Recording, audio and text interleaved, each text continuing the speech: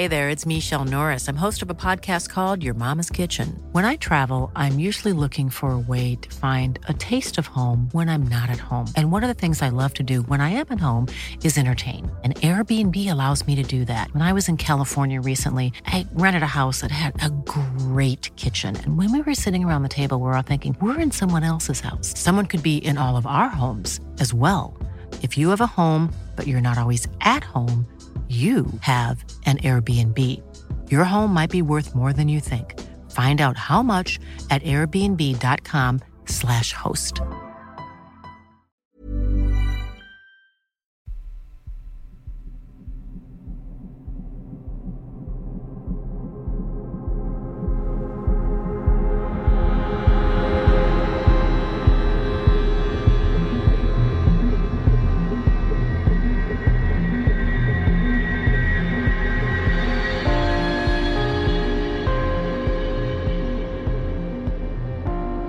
Hello and welcome to mini episode 317 of Real Life Ghost Stories.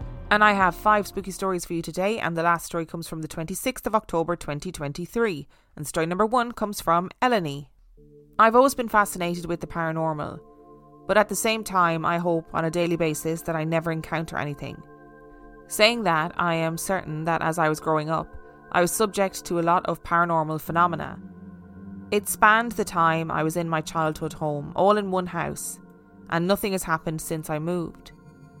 The house I grew up in was a 1930s semi on the outskirts of London. It was almost derelict when we moved in, as it had been neglected by the old lady who lived there before. However, my parents wanted a project and the price tag was right for them at the time. When I was 7 or 8, I remember not being able to take my eyes off the bottom of my bed.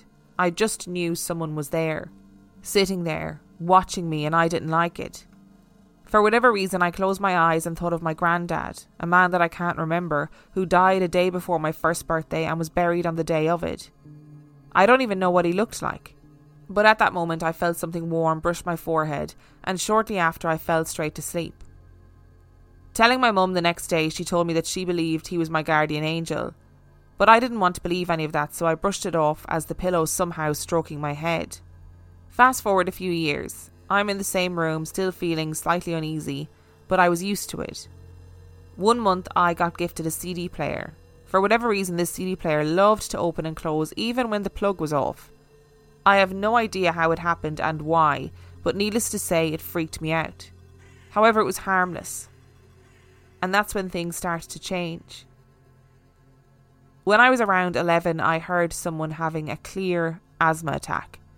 They couldn't breathe, they were really struggling. I obviously jolted out of bed to find out if everyone was okay. Running into my parents' room, I was met by silence. They were sound asleep. But back on the landing, I could hear breathing, someone or something struggling for breath. I ran to my brother's room. Again, silence. The sound was coming from downstairs, and I was not about to go down there and see what it was. I was terrified, but somehow found it within me to go back to sleep without a problem. I never heard it again, but to this day I do not know how I slept at all that night. When I was 17, I was finding myself and wanted to design my own room. I bought a large clock and hung it on the wall that was around a foot away from my bed in the middle of the room. One night I woke to the sound of clicking. I ran to get my mum to make sure I wasn't losing my mind, and she came into the room. Luckily, she could hear it too. That's when the face of it started exploding. Not once, not twice, but 4 times, and shards of glass flew onto my bed. If I hadn't woken up, I could have been quite hurt. A few nights later, I went to sip my water in the night, only to find that the glass was cracked at the top, and shards had sunk to the bottom of the glass. I didn't drink it, luckily. I've only realised when writing this that most of the things that happened to me involved glass. Later on, I would be alone in the house and light bulbs would pop out of their sockets, spinning manically on the floor when they landed, and photo frames would fall off ledges and smash on the ground. Obviously, there were photos of me, and I hated it. My parents still live there and I still visit with my 2 children, but I still feel uneasy every time I'm there. But luckily, nothing has happened since. I'm sure there is a scientific explanation to all of this, but I'm not sure it would be able to explain the feelings that I got. Though I'm glad nothing has happened since moving out. Needless to say, I don't wish to experience any of that again. Look, first of all, Eleni, I hope I pronounced your name right. I'm not sure that I did, but I'm going to say something.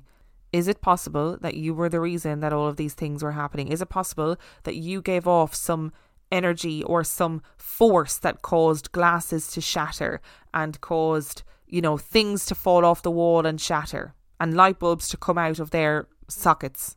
We read all the time about poltergeists knocking around when teenagers are going through some stuff like puberty or going through some difficult times, and next minute all of a sudden poltergeist activity starts happening. What if it's not external? What if it came from you? I mean, in fairness, that doesn't explain the feelings, though. I will say that doesn't explain that feeling of like somebody's watching you, or the sound of somebody struggling to breathe, the sound of somebody having an asthma attack. That's terrifying.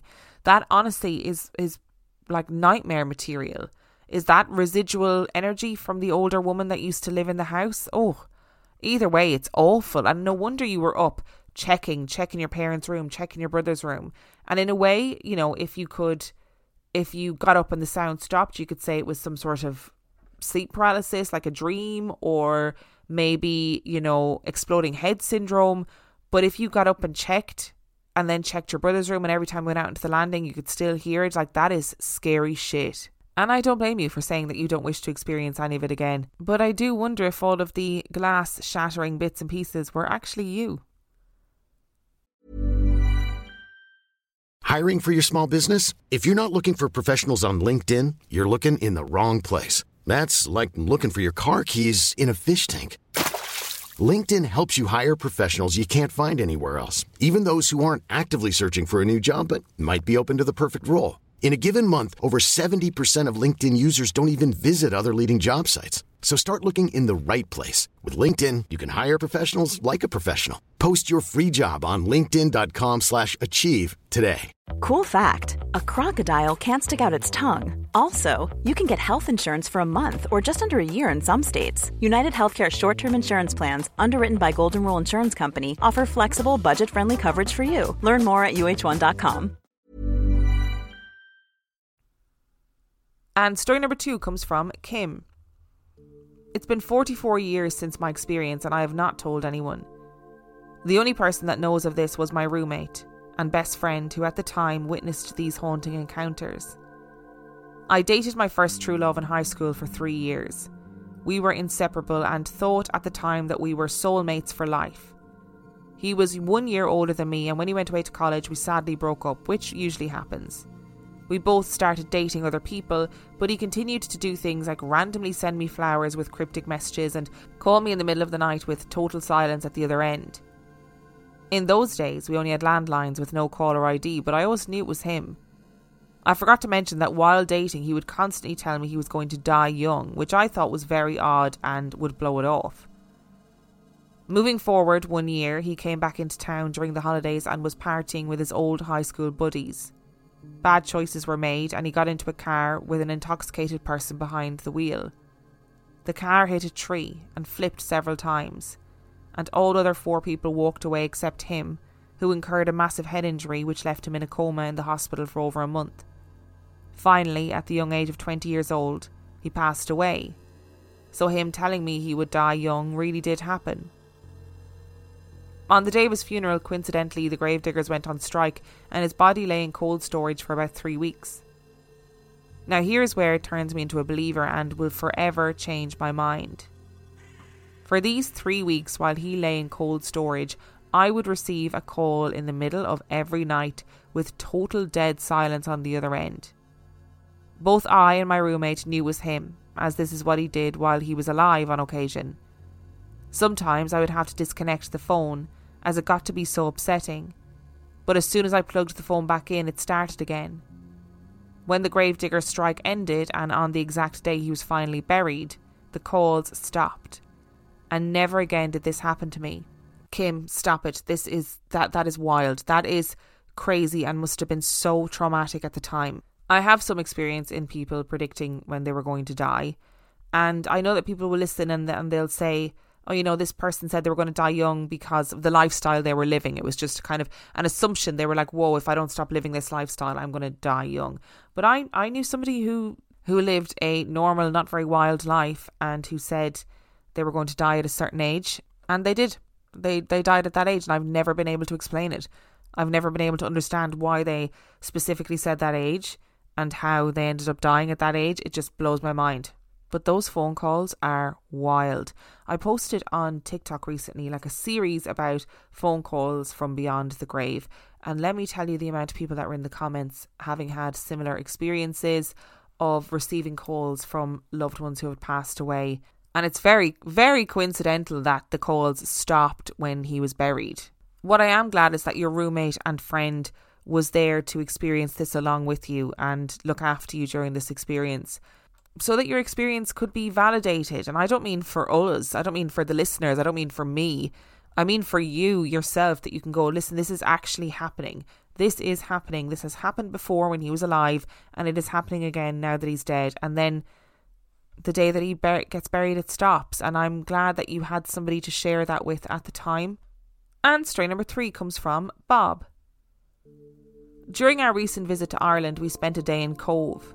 My wife and I, being Catholic, went to Mass at the cathedral there, while our daughter, who's not practicing, and the rest of our group drove around Cove. When they picked us up after Mass, we visited the Titanic Museum there. Before we entered the museum, our daughter was fine. She drove the others around Cove and was fine during our photo ops before we entered the museum. When we entered the Titanic Museum, she suddenly got extremely cold. So cold her hands were getting numb, as though she was experiencing the cold North Atlantic waters that the Titanic was sinking in. She also said she really didn't feel well. While we toured the museum, she continued to feel the same sensations. After we left the museum, we decided to get something to eat at one of the local restaurants. All she ordered was soup and only had a few spoonfuls of that. We decided to go back to the place where we were staying, normally only a 30-minute drive. That day, because of the cannonball rally that was ending in Cove, it took us 2.5 hours. She finally began to warm up by the time we were at the cottage. During our time in the museum, the rest of our group, there were 6 of us in total, were fine, never experiencing anything like she experienced. The rest of that day and the next, she was her normal self. Now, I've never been to any of the Titanic museums, but we all sort of grew up, especially when Titanic, the film, came out. I mean, prior to that, people were pretty fascinated by the Titanic disaster and the huge loss of life and the things that could have been done to prevent it and how needless the loss of life was, etc., etc. But when the Titanic film came out, I think everybody doubly was interested in the Titanic. So what I mean by that is it holds a massive, powerful, emotional energy for a lot of people. And while I'm not implying that that is what made your daughter feel unwell, I wonder if all of that emotional energy, all of these people who are coming to the Titanic desperate to know more about it, trying to learn about it, coupled with the energy of the actual disaster itself, maybe it causes people to feel those feelings of the emotional horror that people who were on the Titanic felt when the ship went down. Maybe that mix of the current emotional involvement that people have in the Titanic and the emotional horror of what actually happened allows something to be replayed or revisited in the modern day. We hear stories about this all the time where people visit a historical place or a commemorative museum or whatever, and they feel the feelings of the people that experienced that in the first place. And look, we're all made up of energy, so who's to say that it can't be replayed in places where there is a particular interest in that event? And story number 4 comes from Lindsay. My husband and I have a ghost cat that we have named Orville. Back in 2019, my husband and I moved in together after both leaving relationships, and we are major lovers of animals. We have numerous cats that I brought with me leaving my former relationship and that we have acquired and raised together. One day, while playing with the furry gang, my husband's son watched Gizmo, our furry brown kitten, sit up on her back legs like a groundhog and stare up the stairs. At that point, she started to have a game and play with another cat, but there were no cats there. Weird, right?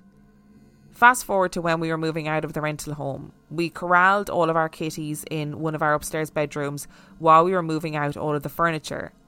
Once the house had been emptied, my husband made one final trip to bring the kitties to their new home. He was alone in our home and checked it one last time. He went upstairs to the bedroom to put the kitties in their carriers and head out to the car. With all the cats in their transports, another cat, a brown one, ran past him. Scared him because all of our cats were spoken for. He looked up and down the house and no cat. Numerous other experiences happened. Seeing this same cat out of the corner of our eye in our new house, walking in weird places, sitting on the couch, guarding our daughter's bedroom, going on vacation with us. At this point we named him Orville, and he is officially part of the family.